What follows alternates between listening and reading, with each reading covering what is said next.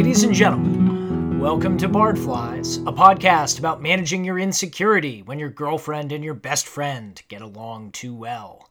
This week, a story of tyrannical madness, shepherd cosplay, statues come to life, and one very famous stage direction in The Winter's Tale. I'm Will Quinn. And I'm James Smith. This is episode 35, Pursued by a Nightmare. Print presently the chapel, or resolve you for more amazement. If you can behold it, I'll make the statue move indeed, descend and take you by the hand. James, would you please deliver in your dulcet tones a plot summary for this fine work of English composition? Well, Will, our play begins in Sicily, ruled by King Leontes and his wife Hermione, who are playing host to Leontes' dear childhood friend Polixenes, the king of Bohemia. Polixenes has been soaking up the sun on an extended vacation and is on the cusp of returning home after 9 months away to see his son and attend to matters of state. But the oddly ardent Leontes is desperate to get his friend to stay longer, lamenting the loss of their carefree boyhoods. Leontes turns to the eloquent and very pregnant Hermione to persuade Polixenes to remain in Sicily for a few more days, only to be rudely surprised by how readily he agrees when she asks. In a fit of anger and paranoia, in which he effectively Iagos himself, Leontes tells the audience that he suspects Polixenes must be having an affair with Hermione, and furthermore, that Polixenes must be the father of her unborn child. After an awkward scene with his son and heir Mamilius, whose family resemblance is obvious, he pulls aside the courtier Camillo and orders him to poison Polixenes before he leaves town. Camillo reluctantly agrees, mostly to placate the unhinged king. But he has scruples. He pulls aside Polixenes and urges him to flee, and aids his escape by ordering his own men to open the city gates. Recognizing that betraying Leontes will place him in mortal danger, Camillo follows Polixenes off to Bohemia, post-haste. Cheated of his revenge, the enraged Leontes decides to accuse Hermione of infidelity and throws her into jail despite widespread dismay at court over his actions. He proposes a trial to confirm his suspicions of the affair and the baby's parentage, and, in another Shakespearean scene worthy of Maury Povich, he sends for a paternity test at the lab of the Oracle of Delphi. Hermione gives birth to a girl while locked away in the dungeon, but receives no mercy, despite the pleas of her dear friend, the audacious Paulina, to Leontes for mercy. This only enrages the king further, who orders Paulina's husband Antigonus to kill the babe by burning her at the stake. He also suggests he'll dash the infant's brains out if his orders are unfollowed, and then accuses Antigonus of treason, and of failing to rein in his wife to boot. The horrified lords ultimately persuade him merely to send Antigonus abroad to abandon the girl in the wild to die, which will definitely a much better outcome. Yeah, I suppose between the three, maybe, though being eaten alive by birds, which they talk about quite graphically, also doesn't sound awesome. Yeah. With Antigonus gone and the arrival of news back from the Oracle, Leontes orders the court proceedings to begin, where his wife is accused of adultery and of conspiring with Polixenes to usurp the throne. But Leontes won't take no for an answer. When he reads the Oracle's statement that his wife, Polixenes, and Camillo are all innocent, that he is a jealous tyrant, and that the king will have no heir until his abandoned daughter is brought home, he refuses to accept it. Then, at a critical moment, news arrives that his son Mamilius has died, due to a languishing illness brought on by the strain of his mother's suffering. Naturally, Hermione faints from grief and anguish, and dies soon thereafter, provoking much mourning, regret, sackcloth, and ashes from Leontes. Meanwhile, Antigonus decides to abandon Hermione's newborn daughter on the Bohemian coast. Now, Bardflies listeners are very good at geography, Will, and they are probably aware that Bohemia is a landlocked region. But these are small details in the Shakespeare expanded universe, Will. Details. After seeing Hermione in a dream in which she orders him to name the child Perdita, Antigonus places Perdita on the beach with a bunch of gold and jewels to signal her noble lineage, and is then chased off and mauled by a bear in one of the most famous stage directions in theater. Not to worry, however, a shepherd and his son comically stumble onto the stage and rescue Perdita, and witness Antigonus' ship going down in a storm with all souls lost. Then, in a great smash-cut, fast-forward sequence, Time walks out onto the stage to tell us that 16 years have passed. Polixenes is still ruling Bohemia with Camillo at his side and is preoccupied by his son Florizel's infatuation with a young shepherdess named, can you guess, Will? Perdita. He and Camillo sneak off in disguise to attend a sheep-shearing festival where Florizel and Perdita will be. It looks like your typical weekend gathering. Ribald ballads, pickpockets, and an angry father who breaks character and objects when Florizel proposes to Perdita while in disguise as a fellow shepherd. In keeping with the generally well-adjusted temperaments of the royal men in the play, Polixenes threatens the old shepherd with death for his effrontery and orders Florizel to stay away from Perdita, only for Camillo to intervene once again by helping the two escape to Sicily via ship, along with the old shepherd and the shepherd's son. Back in Sicily, Leontes remains in a deep depression with no heir and no queen. Paulina continues to maintain that he should remain single forever because of the wrong he did to Hermione. Then the Bohemians arrive. First, Florizel and Perdita, who pretend to be on a mission from Polixenes, then by Polixenes and Camillo. The two kings reconcile, and gradually all is revealed, with Leontes joyously welcoming Perdita as his daughter. Then, in a bravura final scene, Leontes, Polixenes, Camillo, Florizel, and Perdita all go to Paulina's house, where a statue of Hermione has been erected.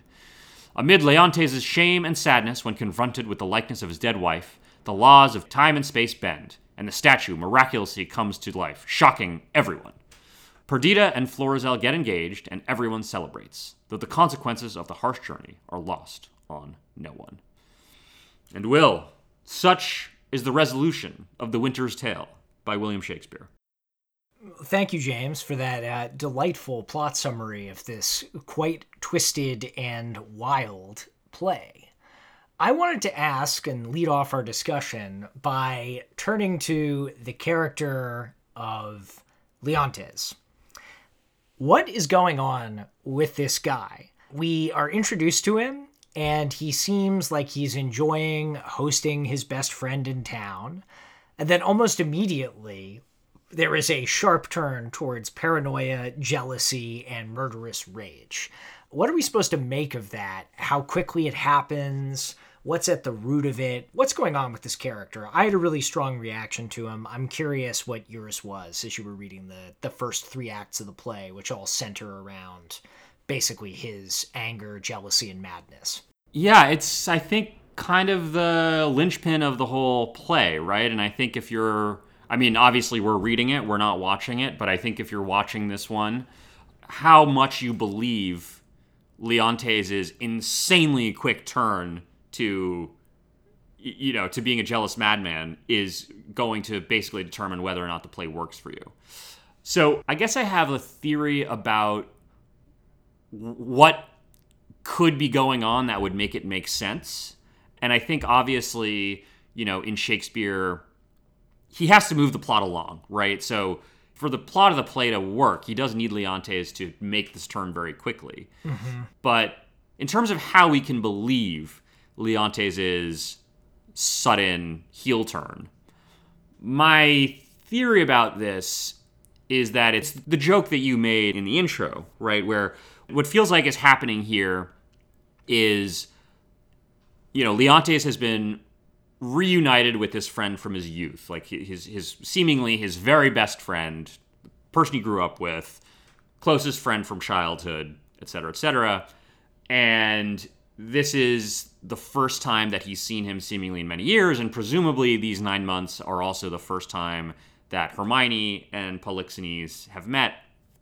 And basically what I got out of this, and I'm interested to know if this resonates with you, but it feels like the thing where your friend starts dating someone, they're really into them, and like they're sort of reluctant to bring them around the friends for some period of time, and then they do, and like they simultaneously want their friends to like their new girlfriend, of course, but also if they're insecure, they get jealous if you like the girlfriend too much or you get along too well with the girlfriend, because then like they feel like they're in the position where actually my friend and my girlfriend like each other more than either of them like me. That to me, that sort of basic insecurity about where he stands in relation both to his friend and to his wife would be the thing that would make this make sense. And, and of course, Polixenes and Hermione both, like they're giving each other a lot of compliments, right? Polixenes says to Hermione, oh, my most sacred lady, temptations have since then been born to us, for in those unfledged days, i.e. in the days of youth, when he and Leontes were really close, in those unfledged days was my wife a girl, your precious self had then not crossed the eyes of my young playfellow, i.e. Leontes, like, this is a friendship that goes way back and has these deep roots, but it precedes sort of erotic love. So to me, it's a fear of displacement. What do you think about that? Yeah, so I think there's a couple things going on here. I agree that is definitely a huge part of it, which is they had these carefree days before basically women and marriage and sort of the responsibilities of fatherhood and ruling have sort of come into their lives. That's for sure. But in the passage that you just quoted, I think it's kind of amusing to read that dialogue. And it's lighthearted and fanciful, but it's also a bit flirtatious, right? Mm-hmm. If you're reading it the wrong way and you're primed to be jealous or a sort of a jealous temperament, I think that this is going to turn into a complete disaster in the same way that, it's sort of like he's picking up on subtext that he's injecting into this, which meant to be lighthearted banter because he has asked Hermione to persuade Polixenes to stay for longer. He is imputing now this sort of erotic element to it, which is not actually the intent. I mean, everybody loves Hermione. That's the stunning thing about this play, is that she is universally sort of adored by the courtiers, by her servants, by just people in general, by her friends, and even by like the jailer, basically, when she's sent to prison. And so I think the whole reason that Leontes turns to her to persuade Polixenes to stay is because she's so eloquent and beautiful and winning and has a way with words. And yet he ends up punishing her because he misunderstands what's going on. So I think there's also that element of it. And, so I do think it's this displacement. I think it's this question of what he's misperceiving in his own insecurities around that. Like he just doesn't get it. And then I also think there's something kind of unhinged about the guy. It doesn't take much, but that's probably because he might have always been a little bit like this, which I think is kind of an interesting thing to contemplate as well. Yeah, I mean, we don't get a window into his prior personality, other than a few lines about, of Polixenes talking about how good friends they were, and Camillo, I think it might even be the first lines in the play, or close to the first lines in the play, Camillo's talking about their old friendship. They were trained together in their childhood, et cetera, et cetera. But we don't get much of a window into that, into who he was before this set of actions. Other than, I would say, the template and the sort of language that he slides into almost immediately, right? And I think that's the part where it feels like it's not coming out of nowhere. You know what I mean? In the sense that he is very quick to assume the worst. And one would imagine that that's a pre-existing part of his mentality, not just triggered by this one episode. And, I'll just quote this one passage where he talks about basically the poisoning that he's asking Camillo to do, and then really sort of a metaphor for his own paranoia and jealousy. Yeah. Blessed am I in my just censure, in my true opinion. Alack, for lesser knowledge! How accursed in being so blessed, there may be in the cup a spider steeped, and one may drink, depart, and yet partake no venom, for his knowledge is not infected. But if one present the abhorred ingredient to his eye, make known how he hath drunk, he cracks his gorge, his sides with violent hefts. I have drunk and seen the spider. Camillo was his help in this, his pander. There is a plot against my life, my crown. All's true that is mistrusted. How came the postons? So there's this element in that speech where Leontes he almost doesn't realize, obviously, definitionally, how delusional he's kind of being, but it didn't take much to sort of push him in that direction, which suggests to me that there is a thread here of insecurity that isn't just about what happens literally on the page of the play. It's sort of a pre-existing condition that he starts the play with and gets drawn out by this incident, Yeah. if that makes sense. I'll also say, Will, to your point, another thing that we do get access to is we see how quickly he falls into this. And then we also see when there's the report of Hermione's death, he turns on a dime to regret his actions, right? Or to regret what he's done. He hears of Hermione's death and he immediately says, Apollo is angry and the heavens themselves do strike at my injustice, right? And I mean, it of course depends on how an actor would play this character. But sure, there's the reading that this horrible thing happens and that's the only thing that can shake him out of his crazy, jealous mindset. But equally, I think it could be that Leontes is, in the way that Othello, and I think Othello is a great comp for Leontes, which we can maybe talk about more. It may be that, like Othello, he's like this very passionate, Quicksilver character, and he just oscillates between extremes very quickly, that he's not super stable. And we could ask the question of if that means mentally stable, but that's not the sense in which I'm saying the word. I just mean that, like, he's someone who, like, goes from real highs to real lows rather than being someone who's, like, pretty baseline, a little up, a little down. Yeah, I definitely think you're onto something there. I was actually reading a little bit about the performance history of this play, and I was struck to learn that in one of the more successful stagings of it, the actor for Leontes and the director, and I forget, it was maybe Royal Shakespeare Company, one of the British companies, but basically they consulted a psychiatrist to basically try and posit what Leontes' diagnosis would be, and then they did research into that condition and went down the rabbit hole to try and really bring this out. But I think that's maybe one of the easier ways for us in sort of the modern world to access this and to sort of understand it, right?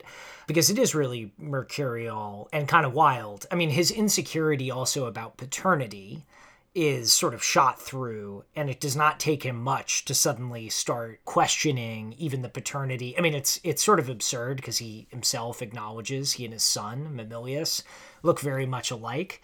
But he, it doesn't take him much to sort of start reevaluating everything in light of this mental disturbance that he appears to be undergoing. Even things that are just like obviously true and sort of should be axiomatic, he's willing to suddenly question and swing from one side to the other. Yeah. One other thing, Will, I think that maybe gives us a little bit of insight into his character, although I would be interested to know from your perspective if this tells us about Leontes as a person or just about whatever the political situation is in Sicily.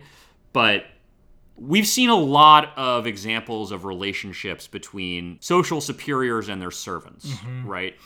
And one thing that you cannot say about Leontes' relationship with his various courtiers and servants is they are not afraid to tell him when he's wrong. No, definitely not. Almost to a man. I mean, I guess Camillo does flee because he thinks that he's going to be killed. So I guess maybe Camillo would be the one example that stands against this. Although I guess he's also the only one who directly disobeys Leontes, technically. But this is not a situation where Leontes is going crazy and everyone around him is so afraid that they're just going along with his craziness, right? Every single person seemingly immediately reacts to him being like, you're crazy, this is wrong. Antigonus ultimately does take the baby away, but only after he's already protested about how he doesn't want to. And you sort of get the feeling that that's mostly Shakespeare needing to get Antigonus out of the picture so that Camillo and Paulina can get married at the end. Right. Right. So anyway, my point is, like, I think these are all things that are around the character and they're not exactly direct statements or direct... They're sort of secondary evidence. But I do think that in seeing what that relationship is like, if only in seeing how he reacts to Paulina, how he reacts to Antigonus, how he takes Paulina's chiding, or I mean, it's more than chiding, right? It's real anger. I mean, he's getting called out. Yeah. And so I do think in that you maybe see a little bit of, not exactly a positive side, I don't want to say positive, but it's clear that this is a guy who has some amount of trust with his people. So I don't quite know what my conclusion is off that, but it suggests to me that this is not a simple case of Leontes is a unalloyed bad guy. I don't know. What do you think? Am I making sense here? Or? I don't know. I think in some respects I'd agree with you in that, well, especially in that he appears capable of maintaining relationships with a wide variety of people. You know, not everybody is fleeing, and no one is actually trying to assassinate him, you know, within his own court. I suppose one of the challenges related to this character is that he has these qualities which suggest that people aren't afraid to challenge him. And you can take that in multiple directions. On the one hand, you can see him as sort of a mad king in some ways, or a character who it's sort of priced in that he usually doesn't go too far, but he's temperamental and has to sort of be talked down from rash decision making. Yeah. And he's not right and left ordering people's executions. On the other hand, he is very quick to accuse anybody that threatens to disobey him, including Paulina's husband, Antigonus, of treason with a very quick with very little pretext, basically. You know, even the mildest sort of challenge is met with rage. So I think it's complicated, but I think you're onto something in that he's clearly not meant to be a bad guy in every respect, or he's meant to be a bad guy that gets forgiven by the totally unearned and meritless grace that basically animates the statue of his wife at the end of the play. Well, I think the distinction I would make, Will, and again, you can tell me if you think this is off, but I feel like there are people who, you know, will sort of like have a tantrum and then simmer down, and that's their way of working through things, but they're basically their heart's in the right place, or maybe that's not quite the right way of saying it, but where it's a way of like working through an emotion. Yes. And then there's people who will have a tantrum and are like, will truly be malicious, and it's really just motivated by caprice and by malice. And yes. I don't know, of course I don't know, but I guess what I see in this and what I'm trying to get at with this thing about the relationship with these social inferiors is that I think in the latter case, right, in the case where someone is genuinely like malicious in that way, I think you would see a much more beaten down set of subalterns. Yeah. Right? Like, I think you'd see people who are much more just like appease him, something where they don't trust that their criticisms will have an effect. Yeah. I don't want to be clear, I was not expecting to find myself in this podcast taking up the banner of Leontes is actually a great guy and a great king. So no. Well, I maybe have gone further in this argument than I intended. But. Yeah, I think the only things I would push you on a little bit is it can turn into a distinction without a difference, right? If somebody gets filled with rage as part of their way of processing their emotions and threatens to dash an infant's head against a wall and then calms down and is like a little bit more in stable equilibrium, a lot depends on whether an infant is nearby in the vicinity, right? Yeah. And so I think in that sense, it doesn't really matter terribly much. But on the other hand, I mean, you're right. I think that clearly Leontes is in this situation surrounded by people that are trying to talk him down. He's not actually wantonly executing them left and right. And by all accounts, he appears to be living somewhat chastened after Hermione and Mamilius's death. I mean, we can talk about how much he's really changed by the whole experience or not, but he's clearly not exactly the same man as he was before this traumatic event. Now, I don't know that that should be a consolation necessarily to anyone if he could turn on a dime and become penitent so quickly, and could also turn into a jealous madman just as quickly. I'm not sure how healthy or helpful that is for anyone, but I do think like he does clearly sustain a level of repentance that people around him find at least moderately persuasive and genuine. Yeah, and I think to your point, Will, to your point about a lot depends on whether or not there's an infant around, right? There are serious consequences to Leontes' madness. I mean, I think we can call it madness, right? Or at the very least, this caprice, right? This jealousy. He loses his daughter for 16 years, his son dies, and his wife, whom he basically does seem to love, is lost to him for 16 years. And, like, I think we can have a debate about whether or not she actually dies. I would venture to say no. But regardless, he's without her for a decade and a half, right? So Yeah. This is the thing that's very striking, and throughout the lines of the play, whenever Mamillius comes up, everybody is so grateful and is the much hoped for prince, right? They're so glad that they have a male heir to succeed. Well, and not just a male heir, but an heir that seems to be admirable. Yes. Right? Yes, definitely. I mean, he's the one who's telling the Winter's Tale and clearly has great charisma and garners the love and respect of so many people around him in court. A spitting image of his father, so on and so forth. And to lose that is a pretty devastating blow, and it's interesting to think about that in the context of all of the succession struggles that end up happening in Shakespeare's own time and certainly prior to that, where having a male heir is seen as a huge and vastly important thing for the preservation of the state and for a successful reign in a lot of respects. Yeah. So it's just kind of striking to think about it in those terms too. Yeah.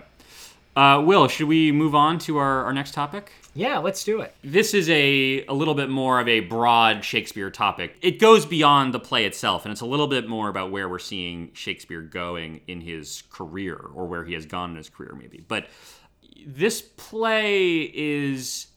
It's interesting reading this play off of Pericles, because when we read Pericles, we had a whole conversation about how it was interesting to see him trying new things. And, I think basically we both thought that play didn't work almost at all, right? But there were some interesting formal and structural elements to it. This play feels like... I can't think of what an earlier version of this is, but I feel like early on in the Shakespeare canon, right? Like, we saw him experimenting with some different ideas, some different tropes.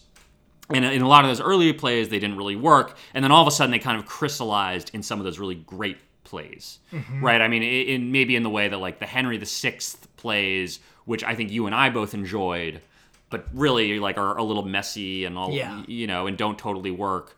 But those plays are getting into a lot of these questions about politics and succession and history, right? Like, he's doing a first approach in those plays to questions that interest him a lot, and then we get to the Henry IV plays and Henry V, and it seems like suddenly it crystallizes, and he's really able to address those themes in a more complete and satisfying way, right?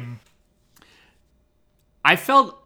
And we'll talk more about this when we get into the rankings, but I actually thought this play worked quite well. I pretty much enjoyed this one.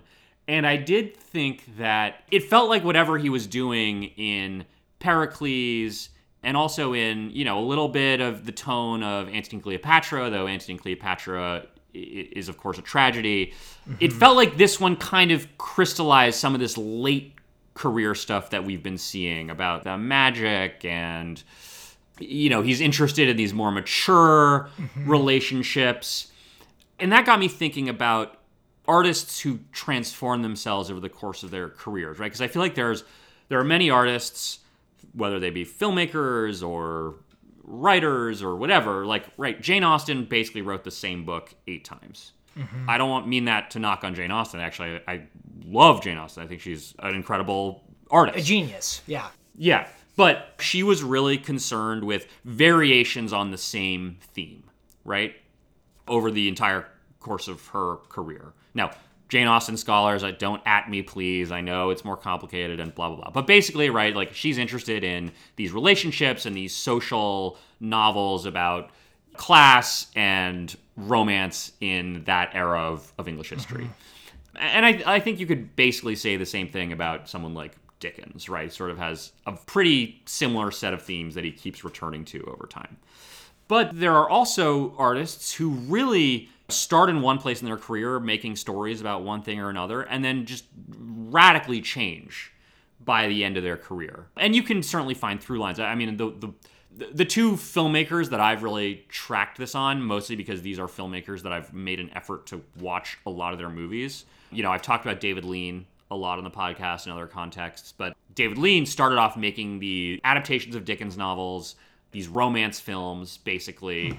And then all of a sudden, circa 1957 or something, made this huge change where he went from making these pretty small-scale, intimate movies to these gigantic epics. And then after that, several films down the line, suddenly stopped being interested in those, which are basically about politics, colonialism, these kind of big political questions, and sort of made these fusion movies that are combining the romance of his earlier movies with the epic scale of his great period, in quotes. Kurosawa, similarly, like starts off as almost feeling like a neorealist, almost. Like, obviously, neorealism is specific to Italy in some sense, but it has that feel, right, of like they're black and white movies, they're very grounded, they're shot in a way that, he's concerned with sort of domesticity, with contemporary of that time Japanese culture, contemporary problems. And then, we did our podcast about Kurosawa and talked about Ran, and I think that would be true of a lot of the late period Kurosawa, where his ambitions really spread out, right? Like, where he's interested in making these big, colorful, very ornately high production value films. So, sorry, that was a bit of a rant, but I'm interested in this transformation of Shakespeare where he's really changed what he's interested in, I think. Do you observe that, or does that resonate with you, or do you see it as being all sort of in the continuum? So I think that there are a lot of different themes that I think he returns to, or are minor chords in earlier works that get more and more emphasis as time goes on. But if I were to sort of track the evolution of the artist, right, I think that he goes from doing a sort of range of low comedies and the drama of the histories and high politics that you were recounting. And then he's refining more and more of sort of the psychological and social themes that the histories bring out and that the comedies in their own way center upon. And then when he gets to the period of the problem plays, he's written a lot of his major classics, and he's more interested in experimenting with form and theme. So you get the great anti-war, almost like Johnny Got His Gun style stuff in Troilus and Cressida.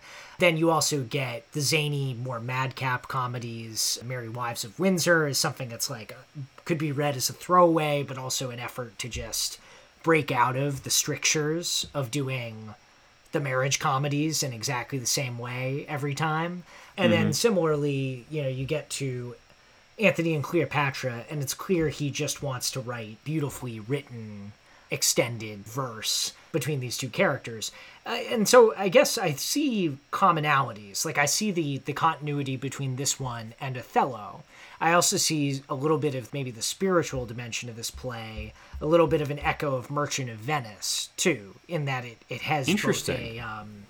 It has Say both more. well, just in the sense of Merchant of Venice, right? It's all about kind of the dialectic between, not all about, because there's a lot going on, and maybe the most interesting parts aren't even about what I'm about to say, but there's a dialectic, right, between law and grace in that play.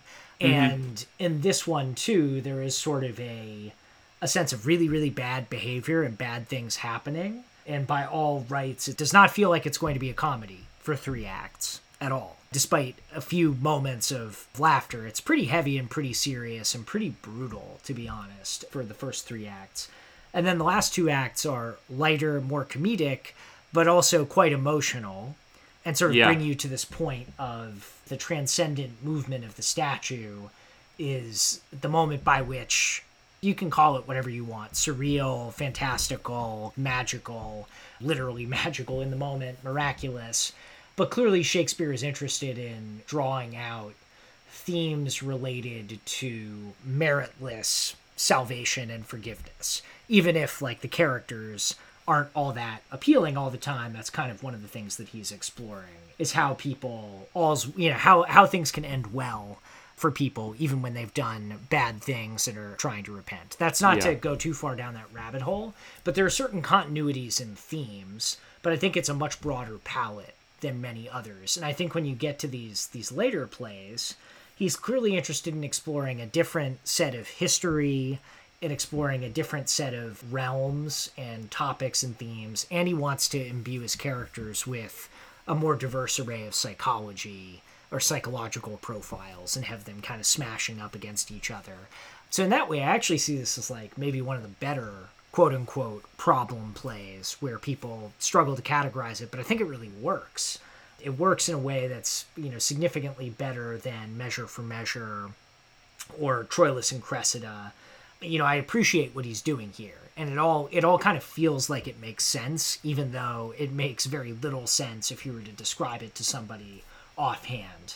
Or maybe it would be jarring to see if it wasn't done exquisitely well in the theater. But it feels like it comes together to me. Yeah, I guess what I perceive here, I see what you mean, Will, and I think that's true. I think that he is dealing with themes.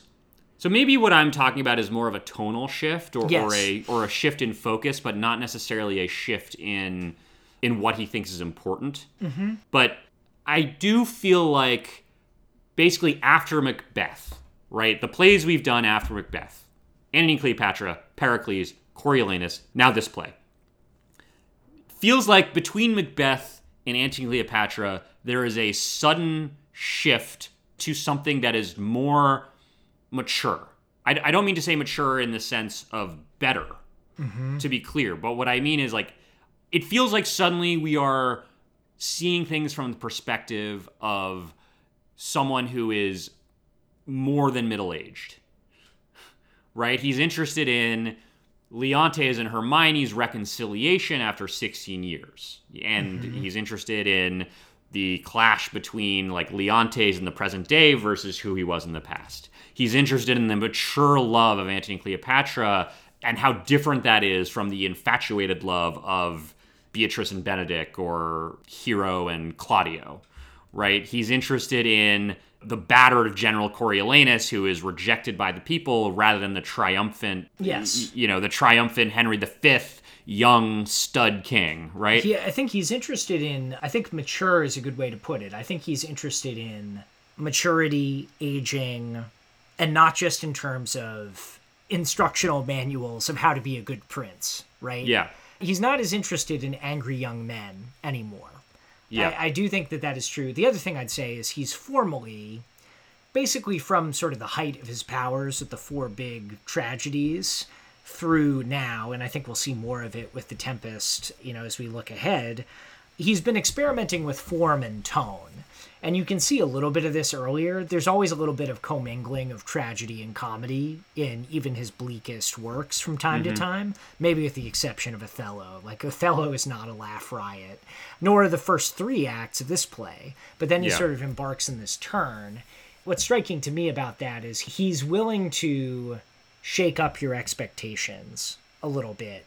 Even though A Winter's Tale, like literally the title is meant to be, it's supposed to be a little fantastical, and not necessarily have a realistic tone or approach. But he's clearly willing to experiment and subject his audience to different, even if the plot elements are similar, the themes are similar, he's willing to do it in a way that's a little bit more in your face or challenging, not in a way of just kind of trolling you. But he's found a way of blending and experimenting with like tone and style and presentation and pacing that I think is more mature and more interesting. And he's not just interested in the stories of like high action and daring that characterized his more swashbuckling political thriller style work. We spent the whole first third of this podcast talking about Leontes' psychology. But imagine that, plus the subtlety and sort of amusement and fantastic nature of a little bit of Midsummer Night's Dream, a little bit of Much Ado About Nothing. Like, all of that's going on here. I'm not saying that it's necessarily better than some of those plays, which we'll get to in the rankings, but it is formally adventurous in that sense. Yeah. He's doing more in a more compressed time frame. I think that's kind of impressive.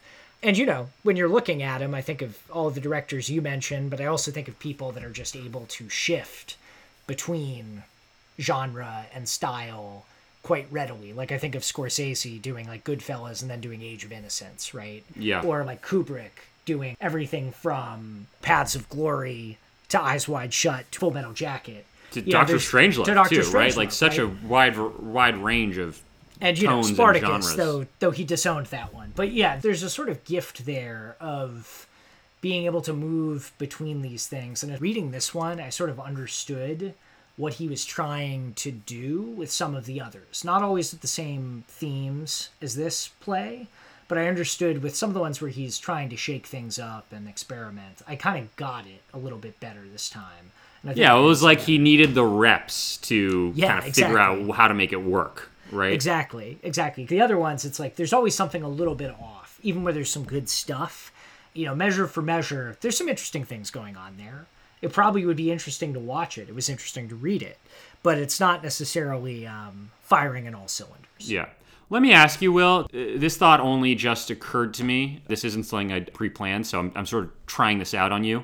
Mm-hmm. But one thing that occurs to me about the tone and the shift in the tone, and I think this probably goes to some of what we're talking about the maturity of it, right? Of it being the perspective of maybe an older and more forgiving personality, is I feel like in the earlier plays, like prior to this shift we're talking about around Macbeth, basically, I feel like Shakespeare's kind of merciless with the audience. Yes. In the sense that he will not let you rest content or have illusions about the nature of people and the nature of the people in the plays, right? There's this amazing line that I will never, ever forget in Gravity's Rainbow where, and I don't remember who says it or why, but someone says, "So far and no farther, is that it? You call that living?" And I feel like that's kind of what is remarkable about Shakespeare in that first 2/3 really of his career, where he's like, what, you're only willing to go so far? Let me show you really how far it goes. And here, I mean, even, you talk about Grace in The Merchant of Venice, and that's like an amazing speech by Portia. But how does it end? Shylock is totally forced to give up his culture and forcibly converted to Christianity. And then there's the scene with the rings, which I still don't understand what that's about. So whereas it does feel like here we're seeing him, he's like willing to be a little bit more forgiving, maybe. I don't know. Does that resonate with you? Or yeah, he does. I mean, there's enough, I feel like at times there's enough subtext in this play or sort of hints. There are questions around how much Leontes has changed, or like the suggestion that it's all fantastical. Even the title of the play is sort of a wink and a nod at the audience that like life doesn't really work out like this. But I mean, it's like yes and no, right? Because like the first 3 acts of this are as brutal, if not more brutal, than anything that happens in Merchant of Venice in some respects, right? At least in terms of what's being contemplated. I suppose it would be worse in the sense of like, it would be unequivocally worse than what happens in Merchant of Venice or Othello if he was actually burning them at the stake. So in that sense, I do think he is more merciful and that he's not showing us those things. But it is like pretty unrelentingly bleak, honestly. Yeah. In that sense. And I think he wants to sort of show us that it's not just that. So yeah, I agree with you. I think he's maybe he's become more forgiving in a sense. I also think that he's become more...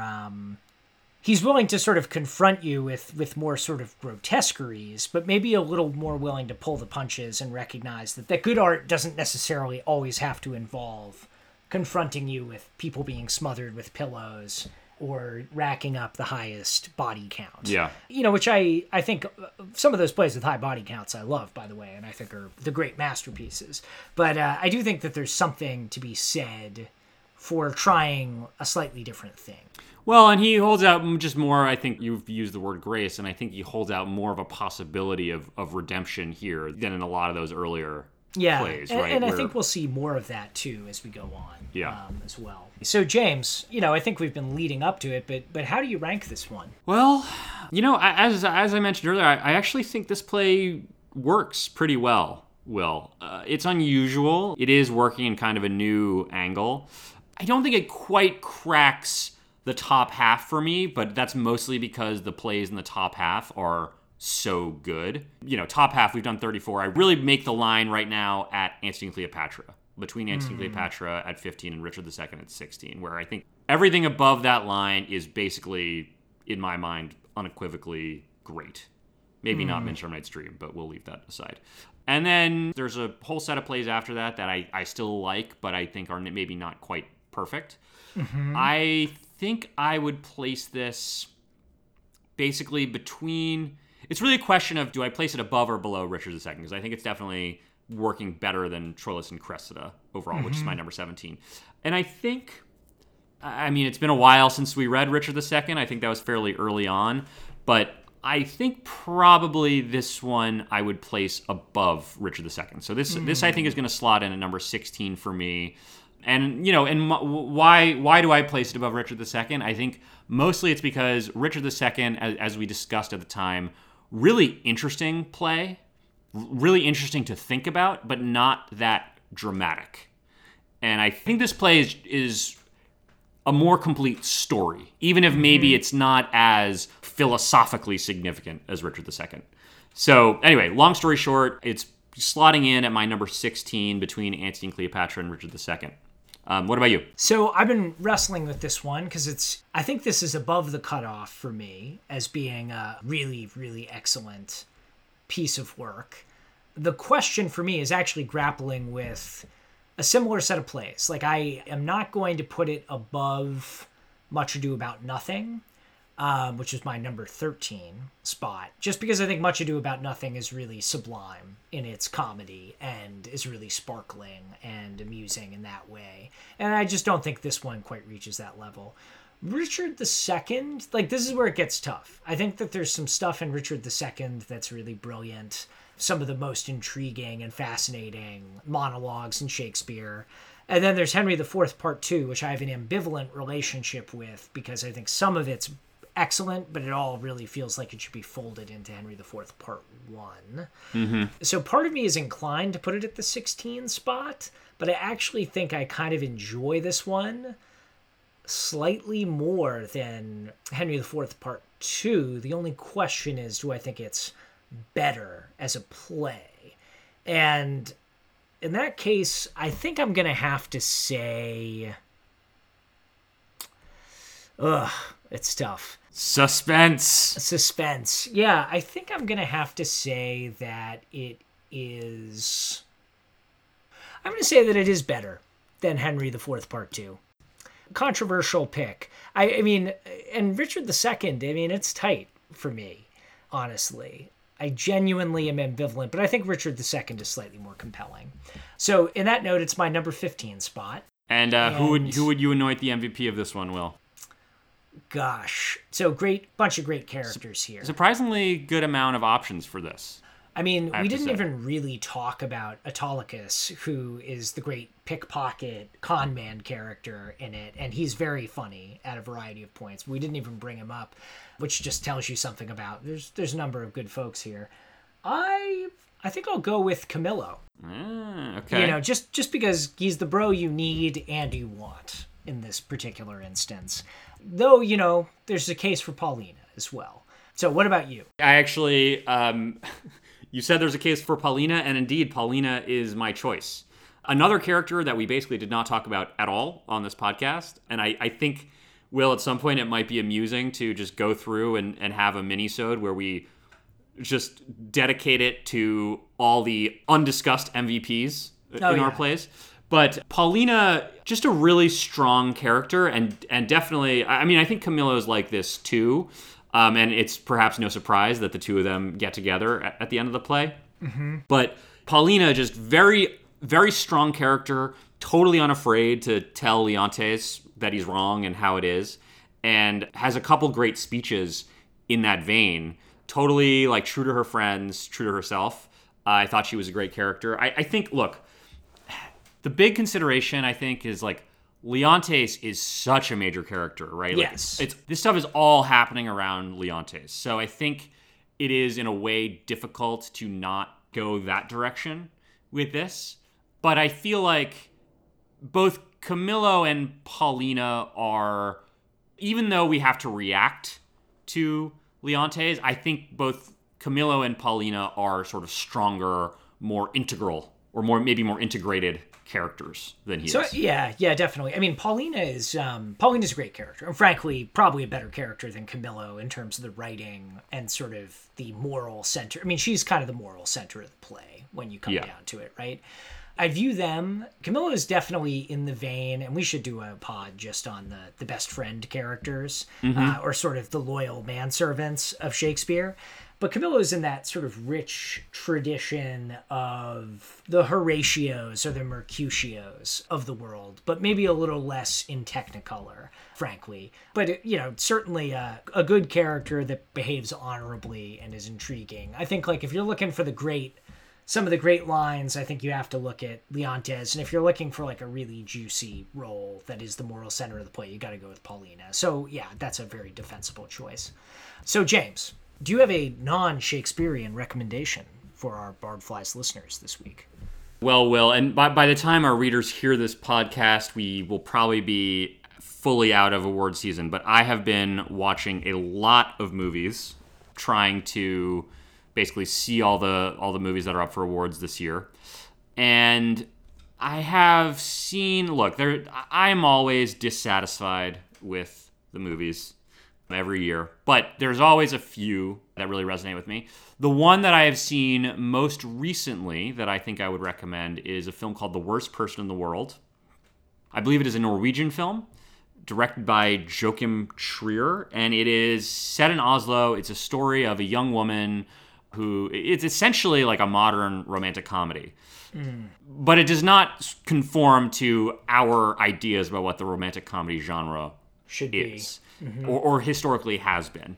And I find the movie really compelling, most of all because I feel like it expresses really, really, really nicely the sense, and I think, Will, you'll understand what I mean here, of like the sense of like coming of age in the particular time that you and I have come of age in. Like this character is like goes from 27 to 30 over the course of the film or something like that, maybe a little past 30. And coming of age in this period of time when simultaneously there are almost no limitations on us, but also no guidance and no precedence. And like the sort of the opportunity and the confusion and difficulty of that. Yes. So I think it's really nicely done. It's like, like a lot of movies, it sort of gets a little mushy in the second half before it comes back to where it wants to go. But like really, really well done. Good script, great performances, and I think expressive of something modern and contemporary in a way that very few films succeed at being. That's great. What's the title? One more time. That is The Worst Person in the World, directed by Joachim Trier. And that's our show. Next time on Bardflies, we'll be tackling another late romance with Cymbeline. If you like the show, please subscribe to us on iTunes, Spotify, or Stitcher, share the show with your friends, and give us a glowing 5-star review. You can also follow us at Bardflies on Twitter and drop us a line